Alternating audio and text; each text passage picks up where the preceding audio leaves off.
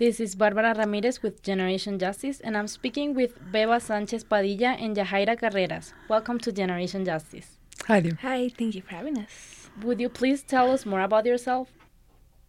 My name is Beba Sanchez Padilla. I always have to preface my work with letting the whole world know how old I am, because I'm always around people who are a third or a fourth my age. First of all, I was in a studio like this, or actually these studios, in, I want to say 1970. So I'm glad to know it's grown. I am from New Mexico. I'm very proud to be from New Mexico. Sanchez is my father's name and Padilla is my mother's name. My mama came from the Pajarito area of the South Valley, and then they moved to Barelas, and my mom and dad actually lived across the street from one another. So I very much am proud to be a New Mexican. And well, I've been in New Mexico for about 8 years. I started middle school here. I graduated high school here. I'm in my second year of college as a social work major. I've been working with Beba for almost 2 years now, and I've been enjoying every second of it. I really gained a lot of wisdom from her and learned so many things and stepped into an amazing environment at SWAP. I've been doing social justice work since I was 14, and out of all the orgs I've worked with, I think SWAP has been my favorite. Would you tell us the story of how you became involved in social justice work?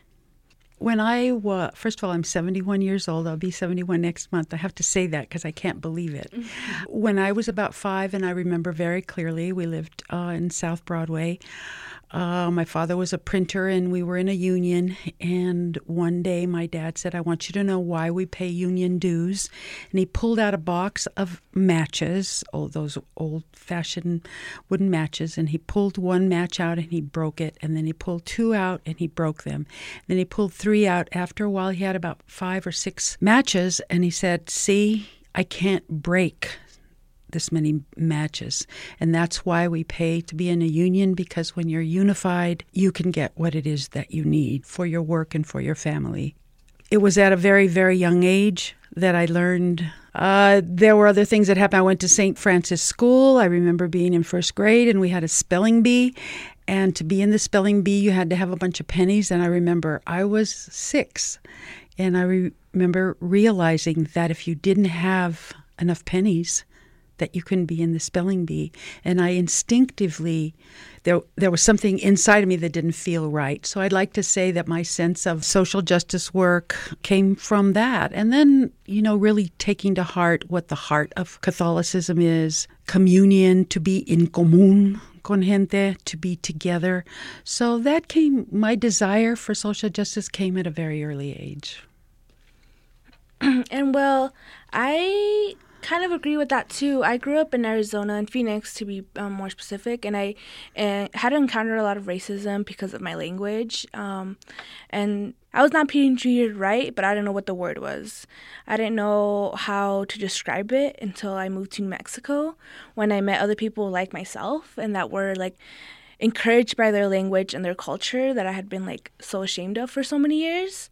And then I started at a social justice high school, South Valley Academy, which really pushed me towards finding these communities. It gives me an opportunity to understand what those things were happening to me and put words to them, put racism to them, sexism, put these terms that I didn't know what they meant. I didn't know what they were, but I was experiencing them. And so they pushed me into the community to go and work with different nonprofits and go work with students, and got me involved into after school programs with Planned Parenthood that helped me teach other peers about sexual reproduction and healthy relationships.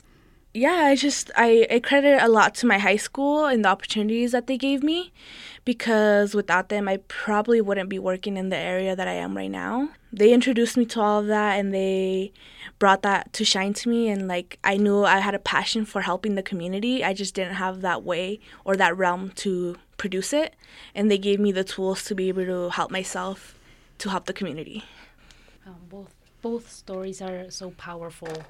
Beba, Háblame. tell us about your role in bringing Chicano studies to UNM. I'd like to take total credit for that, but there were many people involved at the time. I think it's, first of all, very important to say that the high school that I went to, Highland High School, eons ago, and I worked every day after school. I never learned about college, never heard about college.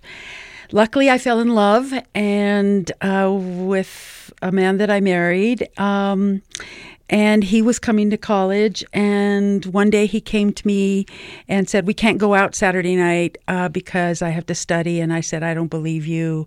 I had just graduated from high school, and it was the summer, it was the fall that was starting up. And he said, "No, come with me." And we went into Zimmerman Library, and I saw all these people on a Saturday night studying, and I thought, what the heck are they doing? Are they here because they want to be here? And then we went to a movie in the Student Union building, and it was the first Italian film I had ever seen. And I came out of there and I said, I want to come to school here. Needless to say, it was difficult because when I went to get my transcript and I took it to the administration, they said, "You'd never took one college prep class." I'm like, no one told me. So then I was told that, yes, I could go to school there if I took a correspondence class. So I got to come to school. So I'm really very, very proud of how I came to college. It was because I fell in love and because I realized I liked learning. When I was a freshman, I guess I was walking out of the English class. I also felt very alienated here. I felt very lonely, but I was walking out of an English class. And this must have been in 1967, 68. And someone walking out with me, another Chicano. Of course, I didn't know I was a Chicana at the time. And he had a big button that said, "Don't eat grapes." And I had the nerve to ask him. I was nervous. I said, "What does that mean?" He said, "Let me show you." So we went over to a place that was the Chicano Center. And I started learning more and more about my own culture, that I had not been taught that. Then I got to spend a summer in New York City, and that's another story. And I got to meet the women who originally wrote the book, Our Bodies, Ourselves. And I learned about feminism. And the drive back, I started thinking, oh my God, if Chicanos are oppressed and women are oppressed, then Chicanas must even be more challenged, to be diplomatic. I wrote a schedule, an outline of what I thought should be taught, and I went to the Chicano student group, and I told them we got to teach a class called La Mujer Chicana, and then they immediately said, and those folks still are around, some of them have died, and said, "No, that's a white woman's issue. That has nothing to do with our culture." And so through that, I was able to organize with some other women a class. I was able to teach the class. The first year it was taught, and it's still being taught. Of course, it was a redundant title at the time, La Mujer Chicana. So that's kind of the beginning of Chicano studies. And now I can't believe it's taken this long. Thanks to Dr. Irene Vasquez, it's now a program, and many other people. And it's really wonderful to see. Yeah, that's great. What are you the most proud of about yourself? This one's for you too. Go ahead. I think for me, the thing I'm most proud of myself is finding myself. Finding people who have the same heart as me and have the same passion for helping the community as I do. I know like I said at the beginning, like I kind of repressed myself in a way, repressed my culture for a really long time. And so being around those people that were encouraging me to speak my language, encouraging me to talk about my culture, talk about where I came from, and embracing it is something I'm really proud of, because like I had lost a lot of my Spanish. I was able to relearn how to read, write, and speak it completely fluently again, because my mom was really not understanding me whatsoever. So yeah, just finding myself and being able to turn that into a learning experience and teaching others about themselves too, you know what I mean? Teaching youth, because I was a peer educator for all of high school, so teaching other youth to like be okay with themselves and be okay with who they are and who they were born to be, because we didn't choose to who we were born to be, but we were born to be for a certain reason. You know, we all have a purpose for it. So like finding myself and finding my purpose to help the community is what I'm most proud of. That's a hard question because, as you know, in our culture, we're not supposed to be proud of anything about ourselves. So that is a difficult question. I think I'm most proud that I was able to raise my two daughters to be independent and interdependent. They're both professionals, and when I say professionals, one's a professor and one is an architect, and they've worked very hard at that. And I think probably being able to decipher the power that my mother had. My mother had enormous power, and she taught me a lot about being a feminist. She had 4 other sisters and 3 brothers, and I saw growing up how they defended one another. They took care of one another without even thinking. I get emotional when I think about it, but I'm glad, excuse me, that she was able to give me that strength as a woman, and I was able to pass that to my daughters. That's so... I can't find the word in English, but me inspira. Mm-hmm. The way you talk about your mother, the way you talk about women. It's totally fine. Yahaira, what are some of the lessons about organizing that you have learned so far? Honestly, I think one of my biggest lessons that I've learned has been from Beba is like caring for people, regardless if they care for you, kind of. Like, no matter what happens, she always cares for everybody. And so I think that's one of the biggest things I've realized. Like, organizing is good and helping the people in the community is good, but, like, doing it with a caring heart. Because there's places where you could be doing really good things, but if you don't have that love there, it's not a good environment. It's not a good way for you to grow, you know. So I think that caring, that love, that's why I love SWAP so much, because I feel like we're all a family. So I think that's one of my biggest lessons that I've learned, especially now, like at this age, now in college. I think love, because that's missing a lot in our communities, is like love for each other and love for ourselves. And that's one of the biggest things I've learned, especially from Beba, because she's so caring. She's like my mom, so like I love it. Beba, what is something that you have learned from Yahaira? I have learned an amazing amount from Yahaira. Yahaira also recently just won a national award of the Sargent Shriver Young Leadership Award, where 16 people were awarded. And she just got back from getting that. She is an amazing person. I sometimes wonder if she is really 18. I've learned a lot from her. The youth are the solution. And that does not mean we do away with the older people. But I know as an elder, I sometimes want to ask some elders to be quiet, because if I hear an elder, and it's usually a male, well, back in the day, this is how we did it. When in fact, the younger people, the younger leaders are taking that information in that situation and synthesizing it with new information. And that's what's creating the change that we're working towards. It's a together thing.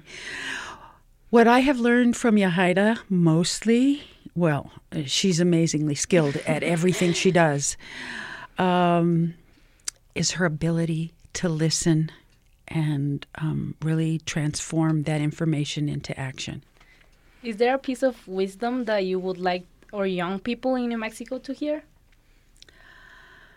I think that once you recognize, no matter what age you are, once you recognize that the playing field that we live on is uneven, that at that moment, at that juncture, that you see there was inequity and injustice, that the road you take is very important. If it's fueled with anger, and you will have a lot of anger, but if it's fueled with anger, you're not going to get very far, and that's very, very difficult. But once you recognize that there's injustice, you can't really let that go. That, in fact, you proceed with a sense of calm in all your work, and to know that your work will never be totally done. You have to work on some level at making that playing field a little more even.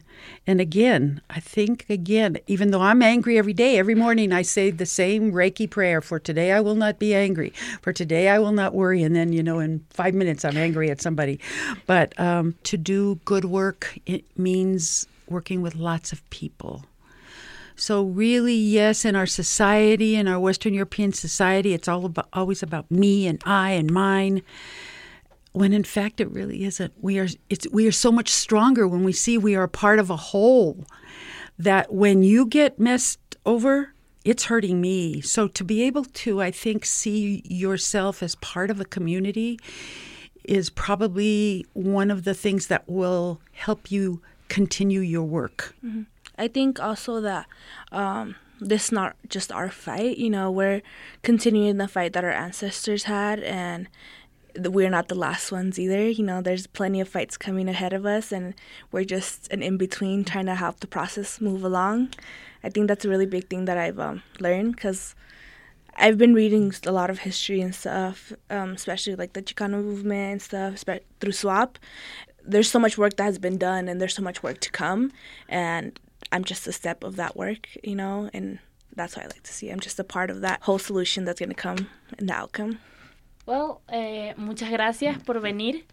Fue muy interesante hablar con ustedes dos, ver la manera en la que una persona mayor puede relacionarse con una persona joven, ver la conexión. Yo creo que es muy importante que nos mantengamos unidos, porque nos enseñamos los unos a los otros. Las personas mayores enseñan a los jóvenes, y los jóvenes también enseñan a los adultos, a las personas mayores. Así que muchas gracias por estar aquí. Fue muy interesante hablar con las dos y que compartieran ese conocimiento, esa sabiduría que han adquirido. Y muchas gracias. Gracias por tenernos. Thank you, Barbara. Thank you. This was Barbara Ramirez with Generation Justice.